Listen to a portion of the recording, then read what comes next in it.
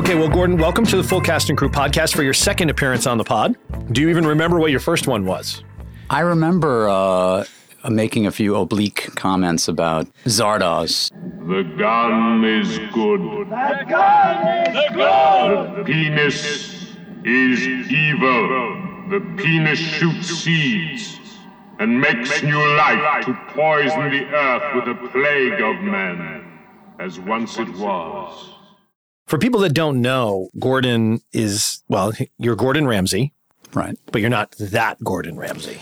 Which is another problem. But let's not even, I shouldn't have even said that. I should just let people. There's no avoiding it. I should just let people think you're the Gordon. You are, to me, you are the Gordon Ramsay. Right. The other guy is just some usurper in an alternative universe, as if he crossed through a portal in Phantasm. Our universe, the lines of our alternate timelines crossed by mistake somehow. Have you ever met the other Gordon Ramsay? No, but he was doing an appearance in my neighborhood when I first became aware of him. Right. And it was on Prince Street, and he was doing something, and it said, Gordon Ramsay will be. And I said, who the fuck is this guy? And I've been wanting to shake him down ever since. That'd be amazing. You're pulling my plonker now, aren't you? 2 nights ago, I made a nutmeg toast by mistake. You're trying to make cinnamon toast. You're right.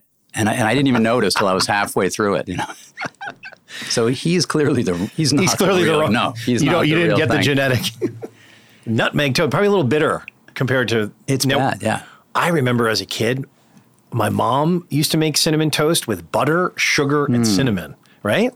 It's so. That is a 70s snack that no one makes their children anymore. Oh, we do it. You do it? You keep it alive? The 70s never ended. Well, Gordon, I'm excited to have you on because Gordon is one of those guys I have ultimate respect for, and you are one of the funniest and most creative people that I know. But I also get a big kick out of your angst and self-torture because to know Gordon is to encounter him really in any number of finely gradated moods. He's like, where's the board of life and where did I fall on it? And I'm behind and chasing some thing that I'm supposed to have done yet. So you're fueled by this in a way that is a little funny from the outside because I look at you from the outside and I think this guy has everything. You have an amazing life. You have a wonderful daughter. You work creatively in a number of fields. For crying out loud, Gordon, you're a competitive whistler. That's true.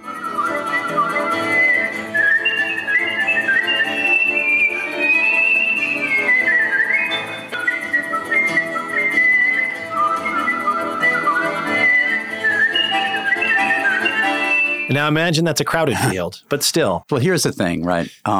Just to give you an idea of how I'll have everything going for me. Yeah. And then something just goes wrong. I had a competition scheduled for. Right, I remember that. You had a whistling competition. It got canceled. And you were going to go up against the world's number one whistler. The world champ, Steve the Whistler Herbst. Okay. And I knew I could take him. Okay. And so what happened? It got canceled. Well, the guy who was doing the event, this guy Kid Lucky, he was a beat rhymer. Okay. And he's the one who drafted me into his crew a few years ago. His consortium of whistlers? Well, it's mostly beatboxing. Do you guys ride rhymers. hard as a whistling crew? Is that like, do you got to get beat into that? Get stomped? You got to get a sonic beat down. But he finally, 2 days beforehand, he said he had to cancel it. And I talked to Steve and we're going to try to schedule something. Now, in your mind, did you put onto this whistling competition the sort of size of like, when I win that, then the springboard to the next and the next and the next will begin, so that when it was taken away from you, rather than just a postponed whistling competition, it took on a freight and a weight that it otherwise may not have possessed? A little bit, yeah.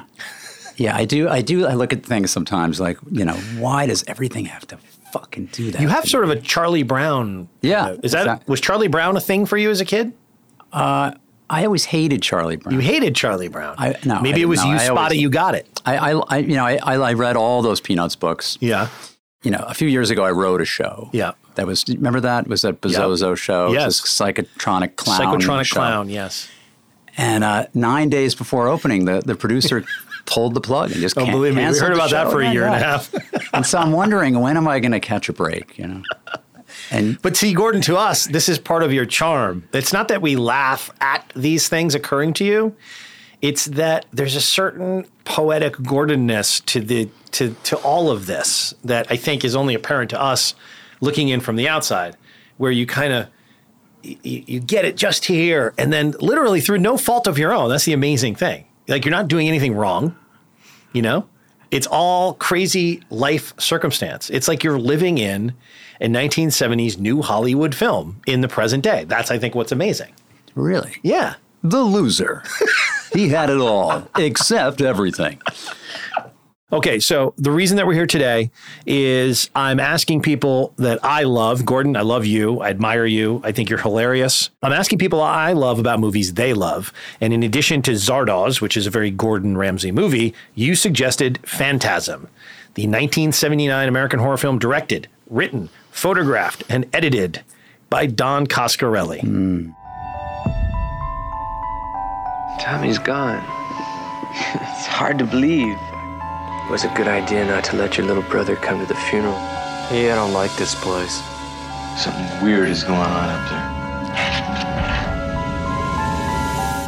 The there. funeral is about to begin, sir.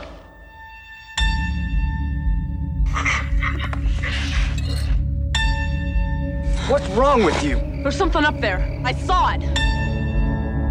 You got some kind of an overactive imagination or something? I know you're not gonna believe this, but these things were here. Oh, give me a break.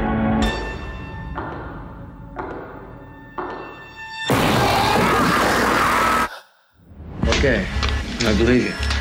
What we gotta do is lay that sucker out flat and drive a stake right through his goddamn heart.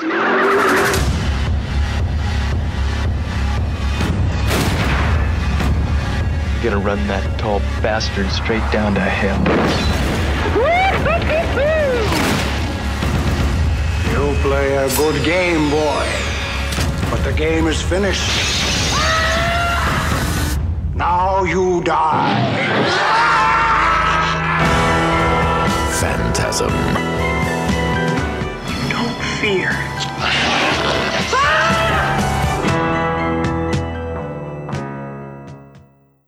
Tell me your memories of Phantasm. Well, Phantasm, that movie came out at a time when I was obsessed with horror films. Okay. And it was just kind of a perfect hit for me. Because right around that same time, there was another perfect hit, which was the band Kiss. Sure. And Kiss has, anything that had kind of just a bizarre, larger-than-life, weird thing, it sort of happened at the same time as my discovery of rock and roll. And Phantasm was this combination of, it's science fiction, it's horror, and it was just, it was so perfect for me.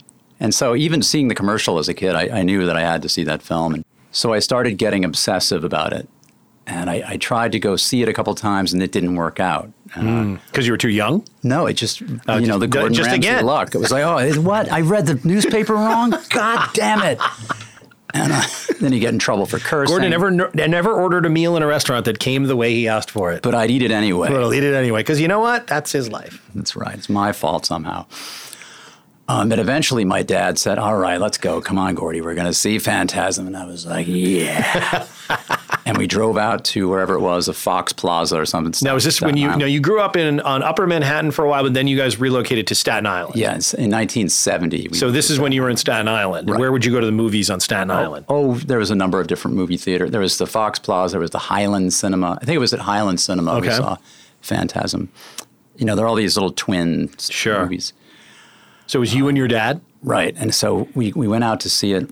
And how old do you think you were? I remember I thought I was 12, but maybe I had just turned 13. Okay.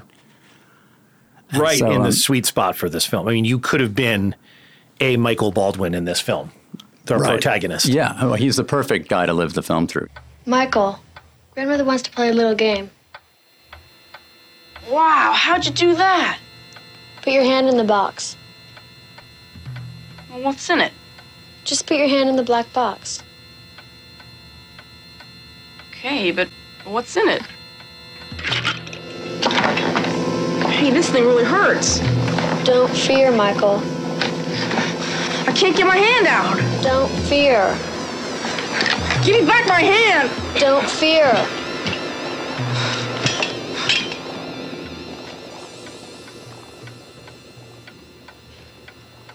It was simply reflection. Fear is the killer. That's what grandmother wants you to learn. Boy, that really hurt. Like, you could be in this movie. I'd like to reshoot it with me as Mike. Like, and I have a dirt bike and riding through the graveyard. The graveyard. This is very you now that I think about it. I don't know why I didn't put this together, but yeah, okay, go ahead. Don Coscarelli, he knows what he's doing. Oh, my God. And he cast one of the real stars of the film, that 71 Barracuda.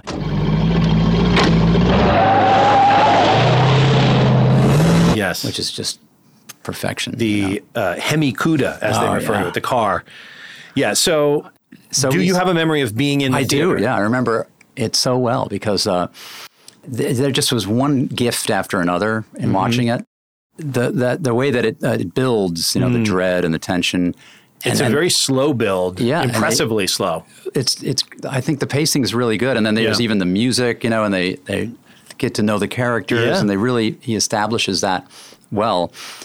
And then the graveyard scene, at the time, a real gift for a 13-year-old is to see boobs on camera, and all of a sudden there they are, and it was funny because watching it again, as Mike in the film, right, is a real treat for him. I'm sure that my smile and his happened at the same moment.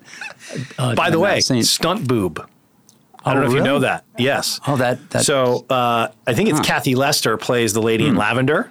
Famously, during the very sort of down and dirty production, I don't mean down and dirty in a negative way, but just like, this was like literally Don Coscarelli's father was the producer and his wife did all the costumes, and it was a agglomeration of friends and family who helped make the movie. But Kathy Lester, I think her mother or father wouldn't let her appear nude in the film. And so they had a stunt boob. Wow. And when they attended the first cast and crew, family and friends screening of the film, her mother was sitting next to her. And when the boob appeared on screen, the mother turned to Kathy Lester and said, punched her in the boob. "You should have used yours. Yours were much better."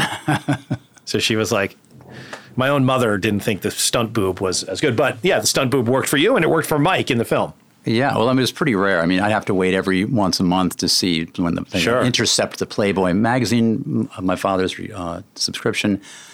And then, I don't think we even had a VCR. I just want to clear your dad's name here. He was getting it for the articles. Oh, the witty reportage. He was not getting it for the dirty pictures. No. In fact, he used to tape the pages shut that had the naked. Or at least they were stuck. Something stuck them. I don't know. And so, I was just I knew I was in good hands, from the moment the film started. And, but then at the end, my dad and I got up to leave, and he looked at me and said, "Boy, was that stupid, huh?" And I just decided to let it go, and he seemed to want me to think it was stupid, so I said, "Yeah." Oh, interesting. But, I mean, it was... Were you hurt by that, or what was your experience of, did you want your dad to like the things you liked, or did it not matter to you? It would have been nice, but I mean, my dad was from another era. He was born in 1930, so... Right. Now, Coscarelli, man, I mean, this guy is an amazing director. The shots are insane and beautiful and incredibly well composed. And even working on a independent budget at the time, he's able to shoot on Panavision, and he rented the best cameras, and it really looks great.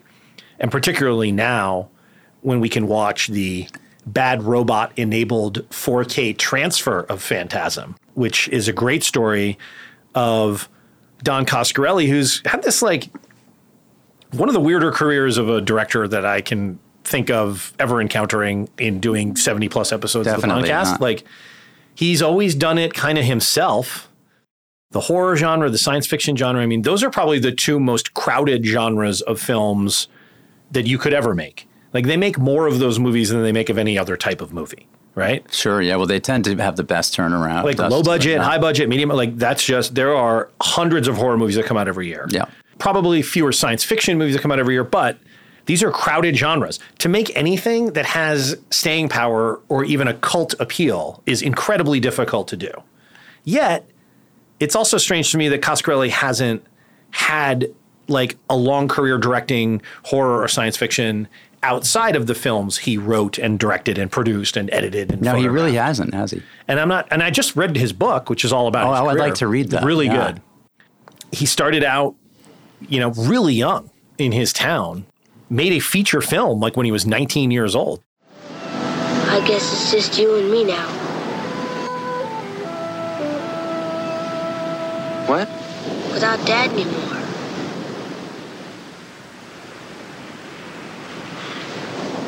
Yeah, well, it's always been you and me, really.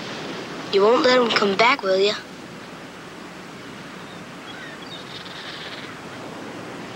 No. I just didn't like him to hurt me. Yeah, well, you won't anymore. It's called Jim, the World's Greatest. Yeah, this is a film that he made with his friend Craig Mitchell when they were 19 years old. And they ended up selling it to like Lou Wasserman and Sid Sheinberg at Universal or MCA at the time. It was a crazy story. And then they made another film. Kenny and Company? Kenny and Company. In the days leading up to Halloween on a Southern California suburb, 11-year-old Kenny and his best friend Doug play flag football, ride skateboards, get into mischief, and fend off the neighborhood bully. So it's kind of like a 12-year-old coming-of-age movie.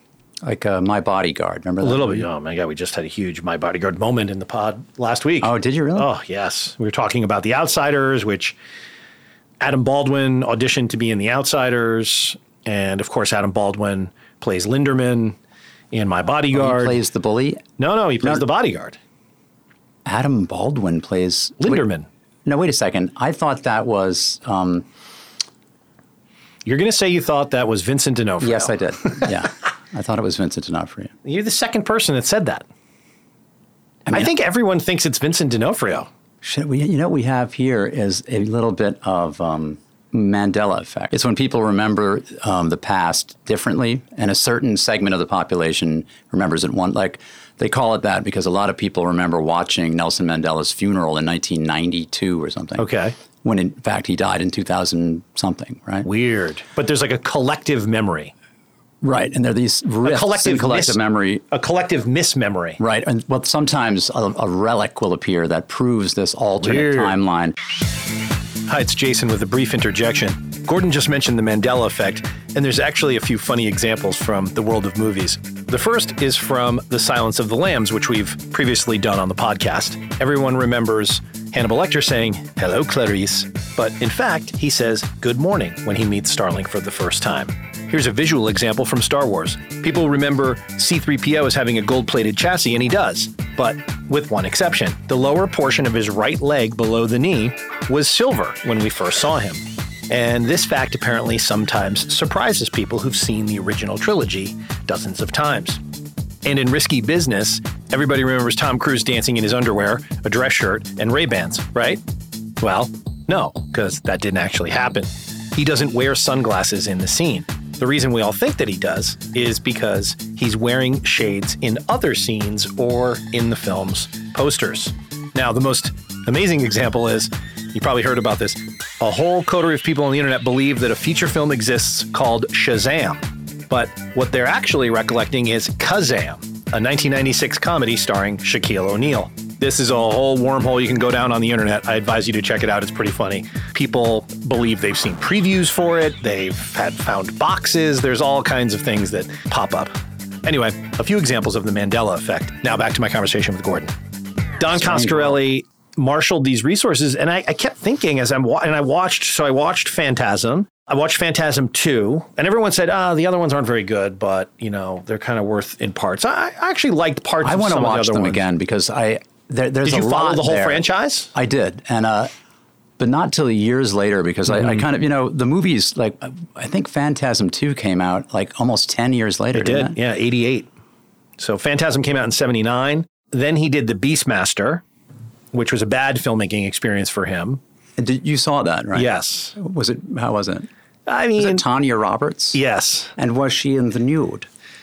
I don't think there's any nudity. It's rated PG. Oh, yeah, forget So I don't think you get any nudity That's in okay. PG. I don't need that sort of thing. It's not very good. But it's not really his fault that it's not very good. Let me say that. And he's got some funny tales about that in his book.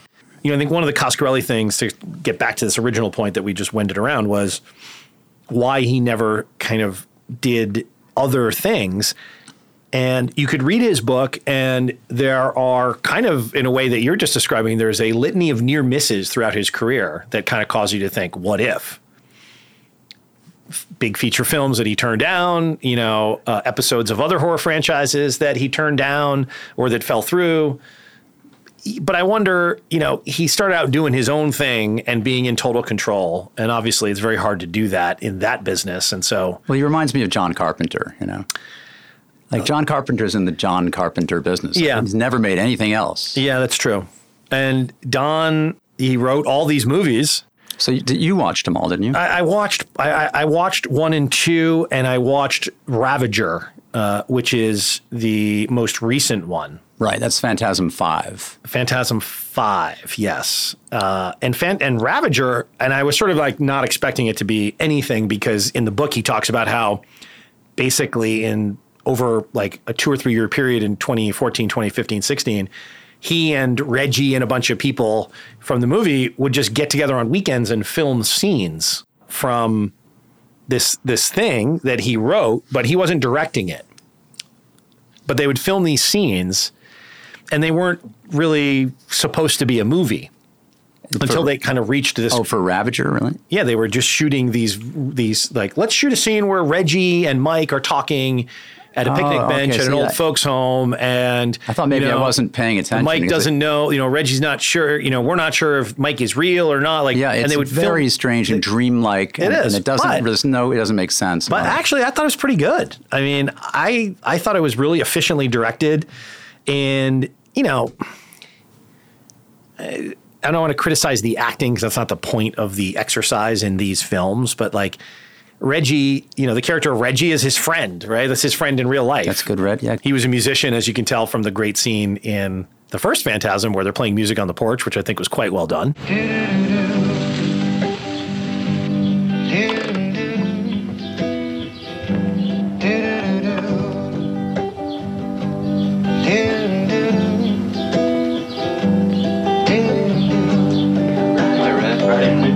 Yeah, working on it.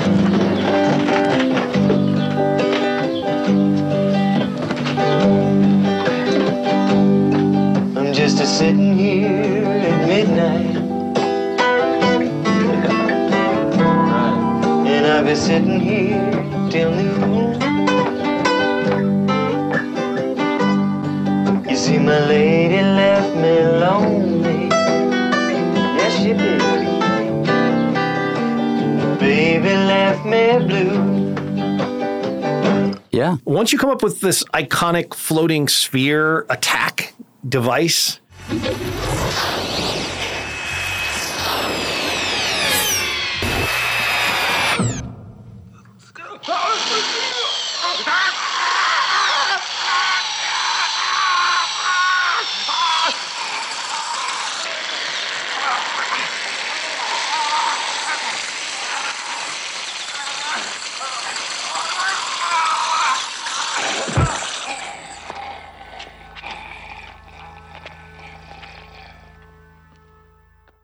you can then kind of go. There a scene where somebody is the sphere, like they open his head and he has a sphere instead of. I don't know if that's real or you dreamed that. I'm not sure. I just don't know anymore. It's just, doesn't Phantasm 2 start like minutes after? Yes, they all do.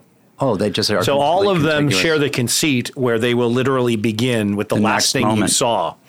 So even though on Phantasm 2, it's now 11 years later in real life, it begins with Reggie by the fireplace wondering what the hell happened to Mike. Because remember, Mike gets pulled through. Oh, that's right. The mirror. The mirror.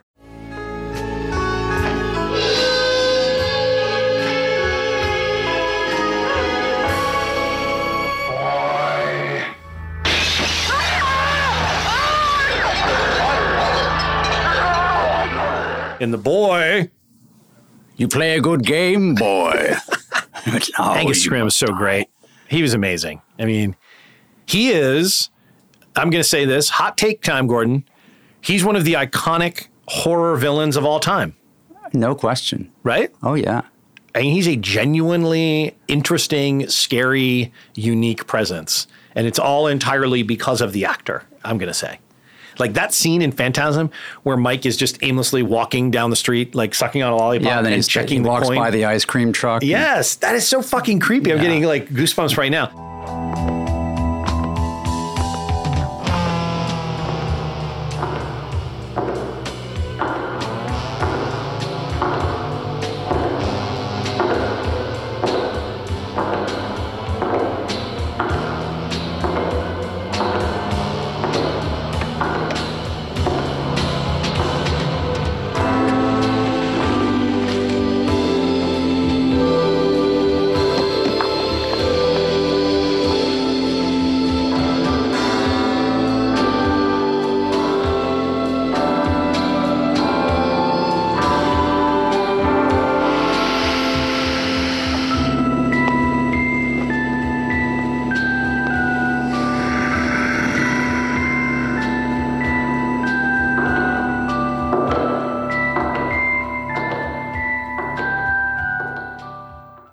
The slow burn of this movie, I think, as a kid, is way more terrifying to me than jump scares or monsters. Like the way this first 45 minutes of this movie unfolds with such dread and such ominous, insane music, too, by the way. The score is fucking amazing. That's another thing that makes me think of John Carpenter because he did all his own music. This music is insane in this movie. Oh, but I was going to say, so what happened was there's like this horror roundtable lunch that took place in LA over a number of years. And I think somehow through that, Don Coscarelli ended up meeting J.J. Abrams, who at the time was making the first Star Trek reboot. And J.J. Abrams asked Don Coscarelli if he could screen Phantasm for his crew at Bad Robot because he was a big fan as a kid of Phantasm. And Don said, yeah, that'd be great. However, all I have are the original like 35 millimeter prints. Like, I don't know if it's good enough to show. And J.J. Abrams allowed Don to get a new 4K transfer and audio mix done at Bad Robot so that it's preserved forever. And that's the film you're watching if you watch it on Shudder or on... oh, that's great. So if you watch Phantasm Remastered, you're watching it preserved, and it looks fantastic. I mean, they spent...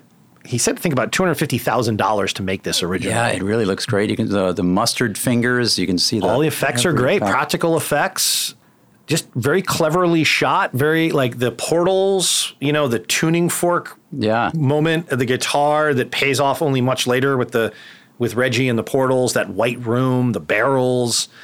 It's just fucking so weird. Do you remember watching it Were you like a gleeful horror watcher, or were you like a riveted kind of transfixed horror watcher? Well, I mean, both. To me, they're the same thing. I mean, I've always loved it. It's my favorite thing, and especially if you manage to get the right balance of horror and science fiction, that takes it to this whole other level of weird.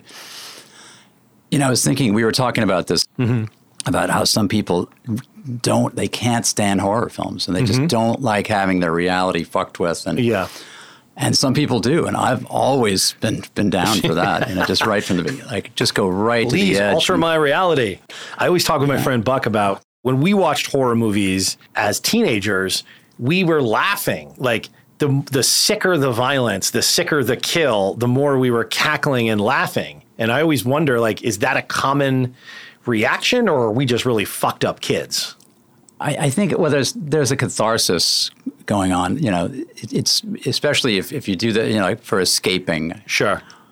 And it's like you're voluntarily subjecting yourself to this horrific experience, right? Because you can walk away from it afterwards. You know, so. But I also think like there is a sense of humor in horror movies and in horror movie kills, right? Like they're trying to stage them grandiosely or operatically, right? It's kind of like a great kung fu movie where the more baroque the setup and the move, like you're supposed to sort of laugh and be amazed at the same time. I realize I still can't break through your armor, but I can find your weak spot, and I will. But there's 108 possibilities, and you've reduced those to 5, and I would guess, with you, it's the head, temple, throat, armpits, groin. One of those. Right. Just you try it.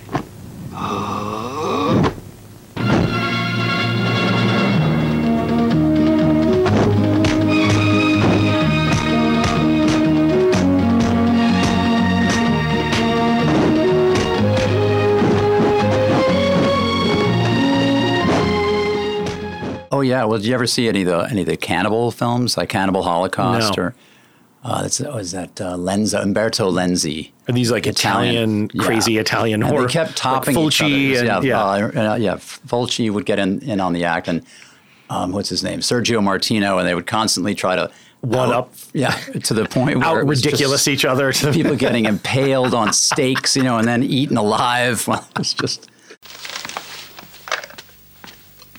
John, I want this material burned, all of it. I actually thought a lot of Phantasm reminded me of like a Jodorowsky kind of art film. Yeah. Like some of the shots are so definitely like like Holy Mountain kind of. Yeah, like it just has a thing. Like it's just one of those things that has this unique quality, and that's why I'm kind of amazed. Like it just seems like somebody at a studio through the 70s would have said, "This guy can direct horror. Let's give him our A horror script we're in development on," but it never kind of materialized that way. But he was offered things, huh? He was offered things, but I mean, he has some section of the book that I can't quite recall where he was offered like the second Freddy Krueger movie or something. And that would make sense, he wasn't that interested in it. I don't know how the second Craven. one was, He also talks a little bit in the book that there's some similarities between the Freddy Krueger universe and what he did in Phantasm, that dream, the monster that lives in a dream and definitely alternative realities and all these things. So I think there may have been some of that too, where he was sort of like, they're treading on the ground. He's to compromise his own vision. Yeah.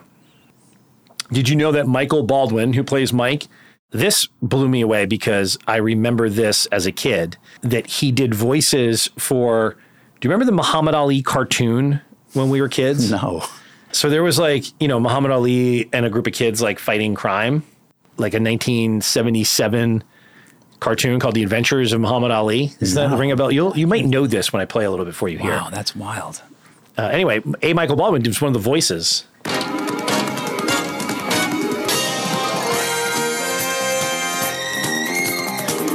I mean, you're interested now, right? Yeah, heck yeah. How did I miss this? I don't think you did. I think it's gonna dawningly become familiar to you as you watch this. Is Howard Cosell in it? I don't know if Cosell ever made an appearance. Float like a butterfly, sting like a bee.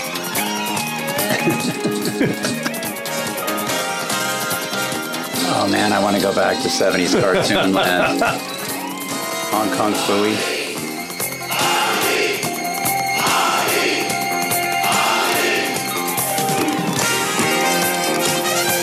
This is that kind of flat 2D animation of the mid-70s that's just...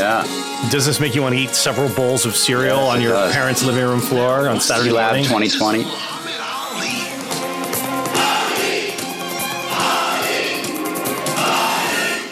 Now you get the idea. Saturday morning cartoons. Were you a big Saturday morning cartoons guy? Yeah, and I tried to impart that to my my daughter. Yeah, and I'd say to her, "Listen, okay, it's Saturday, right? It doesn't mean much to you, I know, but for us, that was a holy time, because we would get up really early, and we'd go and get our bowls of cereal, whatever they were." And everyone had their own thing, Captain like Crunch. For a long time, I was a Cheerios guy. Really? But I'd dump a bunch of brown sugar on it. Yeah, sure. I've tried to recreate it for a while. I played some Bugs Bunny, and we would do that. I'd say, it's Saturday, let's do it. It wasn't real because the thing is, when you're watching something that's being broadcast, it adds to the value. If you can just choose anything on the Akashic record of the internet, Yeah, it's different. I mean, when we were kids, that was your first opportunity the whole week to have some time to do what you wanted to do. Aside from like playing with your friends after school or riding around on your bikes or whatever you might have done. But really Saturday morning was the only time you were allowed to get up and have control of the television yourself. I was an only child, so my Saturday morning and other TV time was all my own, which was amazing. So I can't identify with the fights, but I can definitely identify with going through an entire box of like Crunch Berries or I was a big Captain Crunch kid. You know, the idea of eating that now as a breakfast food it's so horrifying. I know, my parents kind of drew the line at stuff like that. I mean, once in a while, if we were on the road, you know, we could get those fun packs. Oh, like the ones where you would open it up and pour the milk into the small box. Like a ready-made bowl. They still make those. You can still buy 12 packs of those at the store. I know, and I'd like to get some and go on the road, in fact. You grew up basically in what I like to think of as a New York City stylized version of the Partridge Family. You were a performance family, a family of actors. It's true, yeah. Did you drive around in a bus or van? We had, well, let's see, my dad had a Chrysler Imperial. Is that a station wagon or a... No, it's just 40-foot-long green sedan. Shark, yeah. Now, your father was an actor. Yeah. You were an actor. Your sister was a child actor. And your mother was also an actor. Yeah. God. What was your dad's name? His real name was Gordon Ramsay. Oh, he's Gordon Ramsay too? Mm-hmm. Oh, let's see. Let's look up his credits. Have you done this? Do you do this? Do you look him up? Not recently. Star Blazers? Star Blazers, yeah. You know that? No, I don't know that. Tell me about that. Animated series from Japan. Ooh, that sounds cool. Yeah, it's great. He played Captain Avatar and O'Brien, the engine room guy. I cannot bear to see what has become of Earth. Once green and growing with blue lakes and silver streams, great rivers and mighty seas, now all gone. Only day and burning desert left. Radiation everywhere. Now, your father was Bozo. Yeah, well, my father was, he got this job. He went out, he auditioned for it in the 60s. Because at the time, Larry Harmon is the guy who originated Bozo, the clown. He bought the character from this road clown named Pinto Colvig. And as one does. Yeah, but Larry was really a good businessman, so he franchised the operation, and so there were lots and lots of Bozos. Like regional Bozo. There were, there's, I think, what's his name? Willard Scott was Bozo at one point. And, there was a Brazilian Bozo, and there were a bunch of them. He was the New York one from 69 to 71. And was the franchise part of a television deal whereby they knew there would be a Bozo show on in New York, filmed in New York, and so they needed a New York area Bozo? Yeah. Yeah, wow. It was shot at WOR, Channel 9. Yeah. That's amazing. Do you have any memories of going to that? Yeah, I went to the show a couple times when I was 3. Wow. And did you have a concept that my dad is Bozo? Did you know what that meant then? Or was it just a thing that your dad did? It was just one of those magic things, Yeah. Is it a children's show? Yes. Clown? Clown? Or yes, it's Bozo the Clown.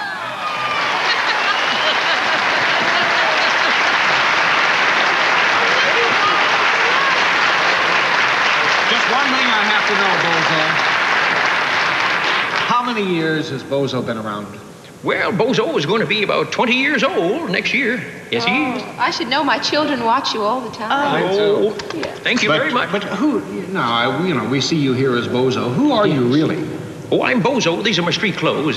No, but really, are you Bozo? Yes. You're Bozo. Oh, yes, I'm Bozo. All right, Bozo. Well, thank you for being with us so much of my life. Thank you very much. But it made a big impact. I mean, when I tell people that, they get this look like, that. Like they probably remember Bozo from WOR. Right. And Bozo, Bozo the Clown is not human, but he's played by one. I didn't know that. What's his origin story? Oh, well, he's just some sort of clown entity. I mean, this is why when you tell people that your dad was Bozo, they look at you like they don't understand. Like, the Bozo is... Right. This other kind of character. Now that you're talking about it, I'm kind of shocked that, where's Bozo now, the IP of Bozo? How has that not been commodified for a new generation yet again? Oh, that's the most iconic clown name in the history of the world. Yeah. And probably everyone in the world knows Bozo. I should get on top of that. I can't imagine the rights are just hanging out there. No, I mean, well, Larry, I'm sure he had it all buttoned up. Did your dad have to study with Larry to be Bozo? Yeah, he was trained. There was this rigorous training program. Like you could not misstep if you were going to step into the shoes. No, it was a very specific thing that you had to be able to do. And then I wrote my version of it, which was this, extra-dimensional clown being that manifests and scientists capture him. But then, of course, they're in over their heads because you don't fuck with the clown. Do you know how your dad got this job? Is this something that he just auditioned for, like randomly? I think he just auditioned for it, yeah. Was he a clown at all, like in his training or? Not that I know of. No, he was a singer mostly. Okay. He won the singing contest when he was in Korea. Okay. And was he in the Army? Yeah. Okay. And he came back and he pursued that, and he wanted to do musical comedy, and he was really, a great singer. He recorded an album in '63. And Down in the cellar, come on, down in the cellar, come on, when the stars are shining up above, and they're up on the roof. he was really kind of getting groomed to be great, but he had this manager who was this mob guy who wanted him to change his name. Oddly, he said you wanted him to go with Ramsey Gordon for some reason. So there is this pressing of 45s that we have that say Ramsey Gordon. Hey, work is work, my friend. That's true. Okay, what else about Phantasm, Gordo? Well, I mean, right from the moment that you see the flying sphere. Sure. And, I think that was even in the commercial. Oh, in the original trailer? Yeah. Probably not the moment of impact. No, and certainly not the spitting of all of the brain blood out onto the marble floor. Now we know, like whenever I see an effect where someone is holding their hands like this, we know that it's to cover the PVC tube that's running up their sleeve and funneling the blood to the orb. Like, we know that now. But as a kid, did you have any sense of practical effects, or did you just? Oh no! Or you just went for it? I still don't do that. I don't care. However you make it happen, that's great. Yeah. And, my best friend at the time was he was studying to be a makeup artist. Oh, really? He worshiped Dick Smith and Tom Savini. Tom Savini, yeah. And so he got into all of the skeleton and just all the mechanics of all that stuff. He would make me up to look like a mutilated zombie and things. But I don't want to know. I mean, I don't want to know how dreams are made. I just want to see some strange shit. You just want to see weird shit. That's right. Actually, Greg Nicotero, who became 1/3 of K&B, which is a very legendary Hollywood special effects company, ended up working with Coscarelli. I don't think on this one, but on maybe Phantasm 2 or 3. Now, what about Bubba Hotep? Did you follow Coscarelli to that particular slice of weirdness? By the time that movie came out, I had kind of lost touch with Coscarelli, and just because there was such a long time span between films, and it's worth checking out if you haven't seen it. Oh, you have seen it. Okay. Well, the circumstances, I saw it. When was that? 2002. Right. I had a huge fight with my lady, and I slammed the door, and at the time I still had my own apartment on 10th Street. So I stormed up to, I think I went up to the Village East? Kmart. And I was walking angrily around the aisles of Kmart. And then I decided, I'm going to a fucking movie. And I just went over to 2nd Avenue. Yeah. Saw Bubba. I was the only guy in the theater. The only guy in Bubba Hotep. And I was sitting there, and Bubba Hotep Did you have any idea what it was? Did you know it was Coscarelli before you went in? No. In fact, I wouldn't have, if you'd mentioned the name Coscarelli at the time, I wouldn't have made any. Oh, really? Because, so you really don't want to know. Phantasm was, it was a childhood thing. I didn't pay attention to who the directors were then. And so by then I hadn't really revisited it. Okay. I loved the movie Bubba Hotep. Yeah. And I love, what's his name? My square-jawed cousin, Bruce Campbell. Yeah. Yes. You guys do have similar jaws. Ossie Davis. There's one thing that still throws me. How does an ancient Egyptian wind up in an East Texas rest home, and why is he writing on the shed house walls, man? Well, he went in to take a crap, got bored, started writing on the walls. He probably wrote on pyramid walls centuries ago. Oh, come on, man. Like, what would he crap? I mean, it's not like he'd eat. Well, he eats souls. So I assume that he would crap soul residue. By that, I would mean that if you die from his mouth, you don't go to the other side where the souls go. He digests souls until they don't exist anymore. And you're just so much toilet water decoration. See, Bruce Campbell, everything went right for him. Gordon Ramsay got left in a dust. Well, you could be a late bloomer, Gordo. I watched Bubba Hotep again a couple nights ago because, again, in Coscarelli's book, there's such an epic and long tale of like how that movie came to be made. And Joe R. Lansdale is a great mystery writer, a great crime writer, wrote the short story that it's based on. And how it came to be has a great making of story. And again, it's the pacing which I loved. The whole first kind of half of the movie is this long setup of how Elvis came to be in this Texas rest home impersonating an Elvis impersonator. But then he starts to do battle with the mummy, Bubba Hotep. Yeah.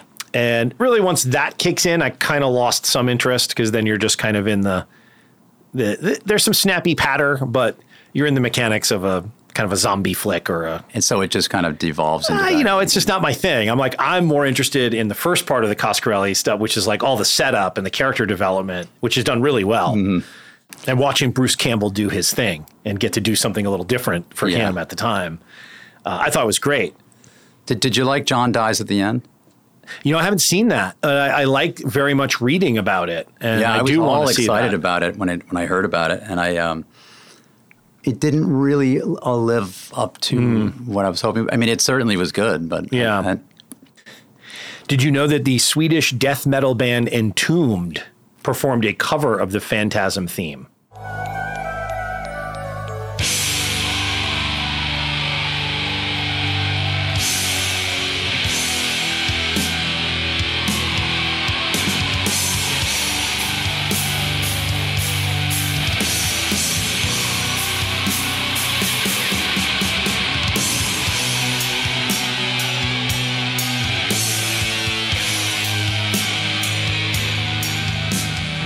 Entombed. I saw Entombed in Germany a couple of years ago. Yeah, at Hamburg, at Wacken.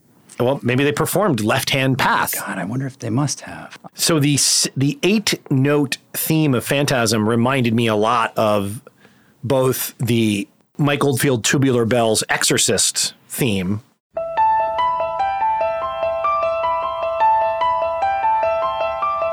Oh, definitely, yeah. And the John Carpenter Halloween theme.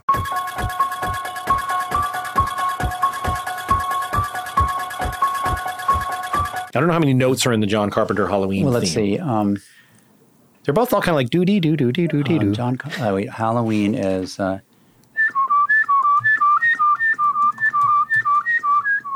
Yes. I whistle that in elevators just to see if somebody kicks in the bass line, And then what about Tubular Bells, which was used in The Exorcist?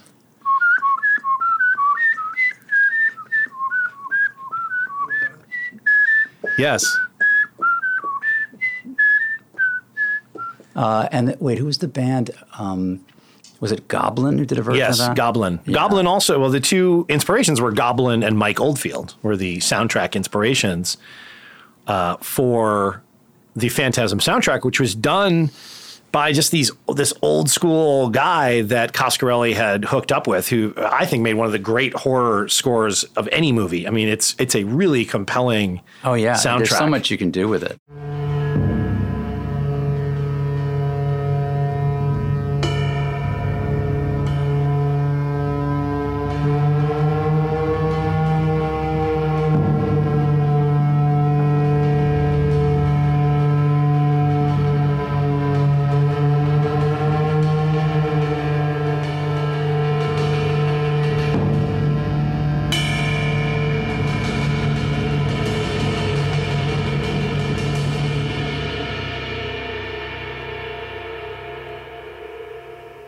All right, Gordon, let's move on to your Latchkey TV clips because these were kind of fascinating to me.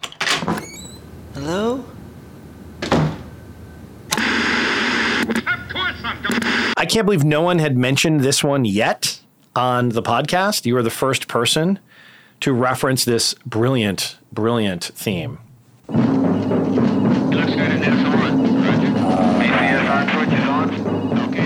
What I love about this that I didn't remember was like this whole narrative that you're given through the open of what happened to Steve Austin. Yeah, it just perfectly encapsulated. It's like a little movie. This was so perfectly made for 10-year-olds. Oh, yes. Just everything that I needed. We used to play $6 Million Man games in the yard. Yeah. And since then, I've been making the $6 Million Man sound when I lift heavy things. Astronaut. And this line coming up? Yeah. That is so iconic. We have the technology. Like, we have the technology is the catchphrase forever. The world's first bionic man. Why do you think this appealed to 10-year-old boy psyche?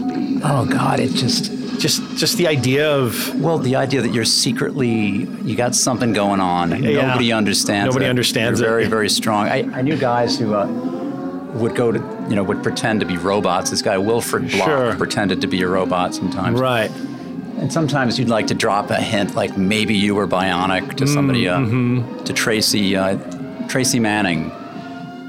Was that one of your school crushes? I got her to ask me, Gordon, are you bionic? Wow. And I said, I can't talk about that. I think 10-year-old and 12-year-old boys, we want to be other. We want to be special in some way, right? Yeah. We're behind the curve in terms of emotional maturity compared to girls our age, right? Well, I needed to be perceived as being cool or mysterious. Sure. Never really feel that way.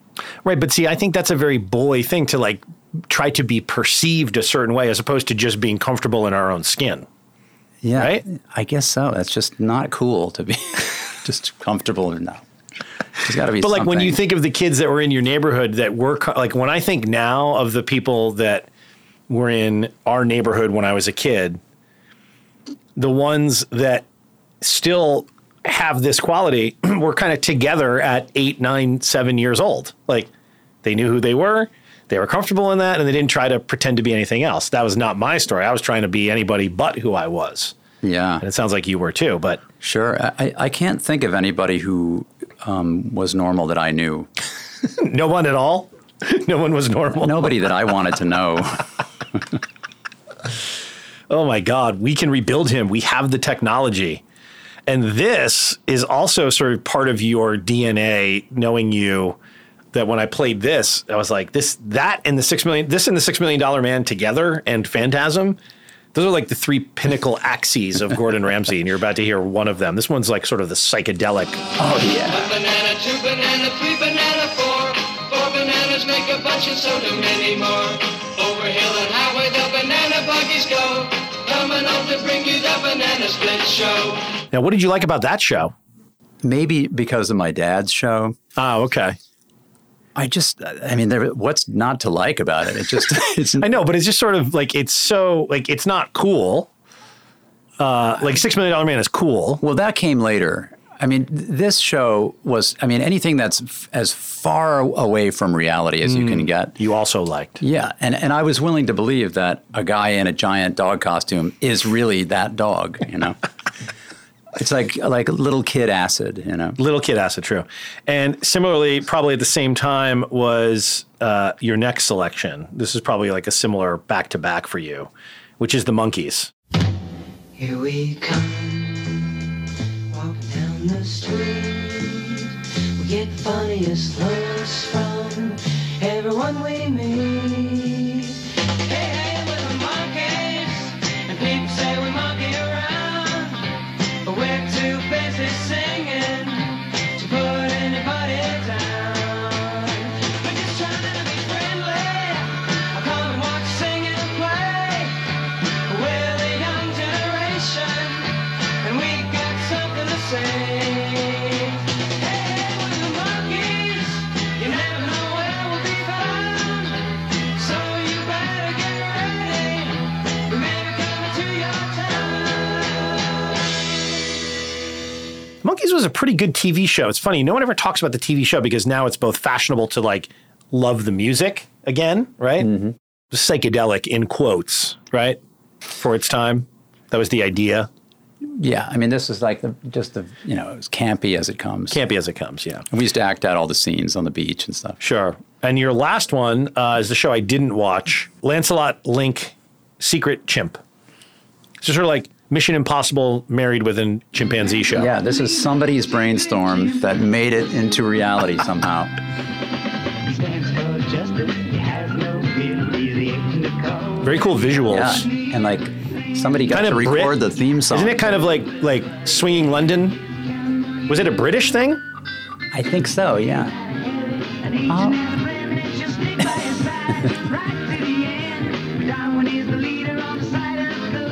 Oh, so there was like a whole roster of chimps. Yeah, yeah.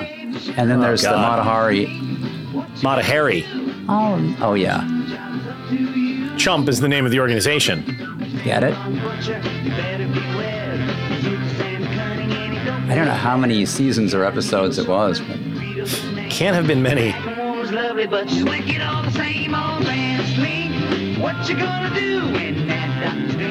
Strange Mind. Wow. Every chimp in Hollywood was working on this series. God. This was basically, this is you before drugs, right? Oh no, that thing happened where I just closed the window and now I can't make it stop playing. Let's just watch the whole thing.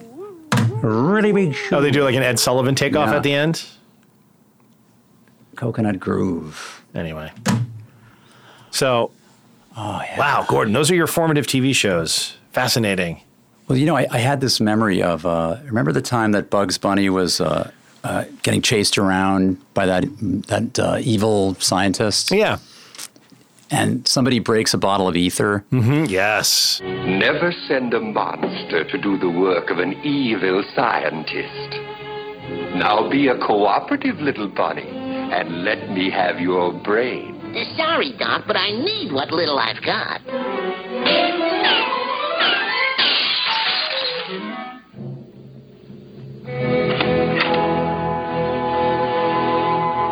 Come back here, you rabbit. And so, and they float I remember, off on the clouds. Come back. Yeah, I remember that. Yeah. That was one of the things that made me think, what is this? What is this? I remember being a kid and going to the dentist at a time when you could still get laughing gas, which of course we didn't know at the time was nitrous oxide. And I remember being in the chair and having the gas administered, and over the Muzak system, they were playing Eye in the Sky, Alan Parsons Project, which if you listen to that now is such a narcoticized, compressed audio experience that it's like being on heroin in a way. It's a surreal track if you hear it.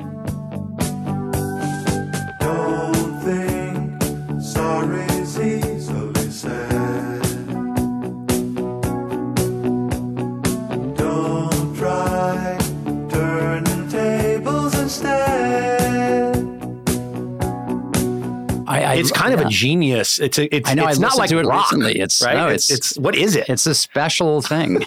It's like, and just imagine floating away on nitrous oxide with Eye in the Sky playing. Like that for me was my moment of going like, wait a minute. Oh yeah, well me too. I mean, this? Well, first came Bugs, and then my dentist experience where I would ask the dentist, "Can I have sweet air?"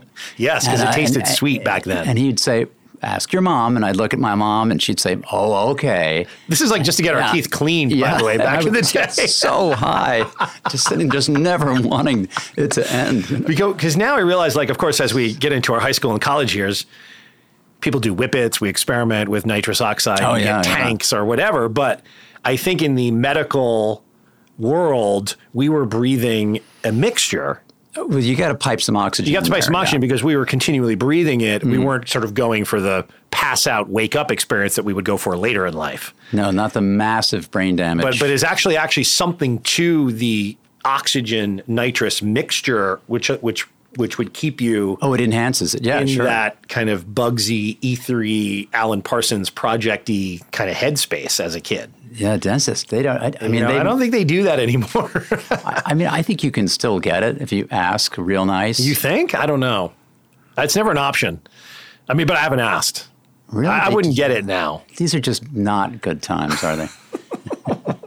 I mean, unless you're positing that it's a good thing to turn young kids onto mind-altering drugs in the dentist chair. Well, I mean, we had a lot of fun. I got no regrets. Got no regrets. Yeah. Great. Well, let's talk detailed box office receipts for No, I'm just kidding.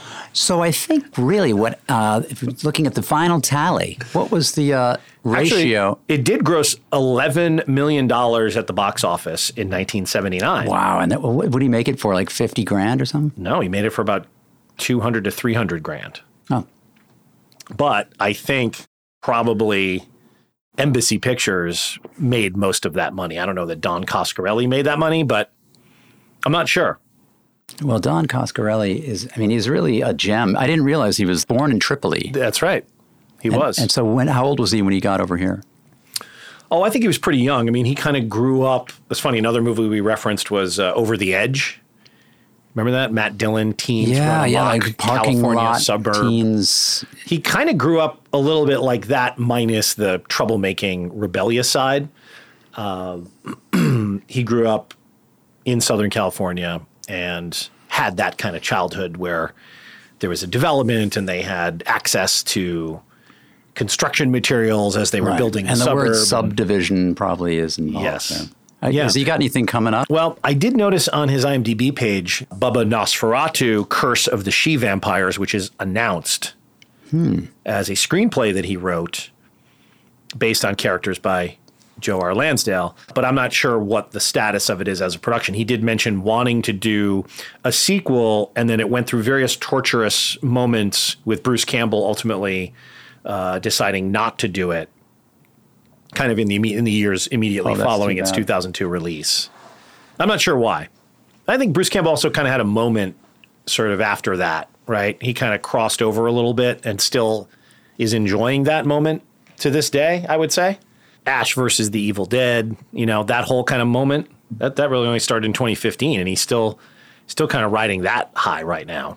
And now he does the voice of King Edmund on Tangled, the series. Now a Disney employee. I'm sure you don't like that, do you, Gordo? Oh, you remember my encounter with Disney, don't you? Walt Disney? Oh, well, Disney didn't. They looked into my Twitter past and chose to kick me off this job that I booked last year. I didn't hear this story. Yeah, I booked this job riding a Harley all around Beverly Hills. It was a promo job for the show, the motorcycle gang show, Mayans. Okay, Mayans MC. Right, and so I got booked to ride around like a gang all around doing this kind of weird game show thing. Yeah, and I got a call from the guy putting it. Yeah, like Disney, they looked at your tweets and they don't like them. What had you tweeted that was offensive? I don't even know. It was some innocuous. They said, "Did you ever tweet about like marijuana or LSD?" I said, "Probably." Can't have that in the Disney empire. Well, it's a show about Mexican drug gang murderers, so we can't have anyone who would have any references to drugs on their Twitter timeline. Right. Are you serious? That's crazy. I think that it might have been another, because Disney had just acquired Fox, and so if Fox wouldn't have given a shit. Sure. Disney, they have this. Were you going to be interacting with the public, or are you just going to be driving around on a motorcycle? We would be going to, people would be winning things. It was like a live game show during the broadcast. Okay. So that if they won, the gang would show up at their doorstep and give them the gift. That's a great idea. Right. And then beat them with chains. Right. And, just jack them up. That's amazing. In general. But they, I didn't even know you were on Twitter, by the way, Gordo. Oh, yeah, I'm all over Twitter. I've got literally hundreds of followers on Twitter. And then he said to me, "Oh, well, did you never tweet about Trump, do you?" And I said, "No, I mean, that doesn't take, I'm not interested in that kind of thing." Except for one time. Somebody had retweeted something that Trump said in 2012. Okay. And it made me laugh. So I liked it. I like that. That's what they were upset about? And I'll tell you what it was. It was just, he said, the Coca-Cola company is not happy with me, but that's okay. I'll keep drinking their garbage. And I thought, he didn't actually say that, did he? That's what he said. And so I thought, that's funny. I don't care who said it. You retweeted that or just liked it? I just liked it. Oh, my God. And they said, we can't have these Trumpers. I'm like, these are such strange. I said, don't worry, I'll cancel myself. I'm way ahead of you. So weird. Were you upset at the time? Oh, yeah. And I said, listen, Disney, if you're okay with me and everyone I know hating you for the rest of our lives, then let's just part ways and we'll do it like that. That's crazy. That's okay. I wonder if that wouldn't happen now. Because what was this, a couple years ago? It was in August, just last August. Oh, just August of last year? Okay. Well, that was kind of peak Twitter cancel culture. Yeah, they got some guy in there. His job is just look into everyone's online past, and if it doesn't live up, you got to go. Now, that's a good idea for a TV series. Yeah. That guy. The cancelizer. The cancel.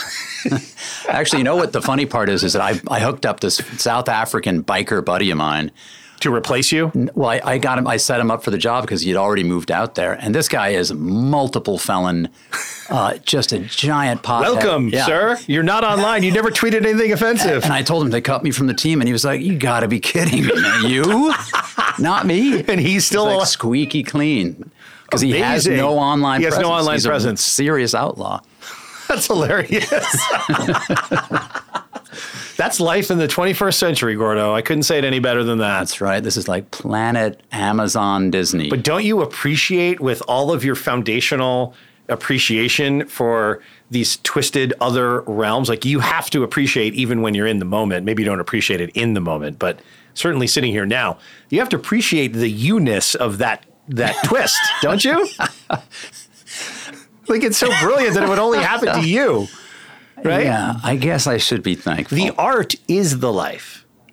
It's not that you're supposed to go make something, like you're living the art. And when you simply tell these stories of these things that occurred to you, that's when everyone laughs. That's when everyone's having a great time because this could only happen to you, right? Well, keep doing you, Gordo, okay? All right, well, thanks It'll for having all work me out in the on end. that. Thanks for coming back on the pod. Always good to talk with you, and I will catch up with you soon, my friend. You betcha. Thank you. Nutmegger.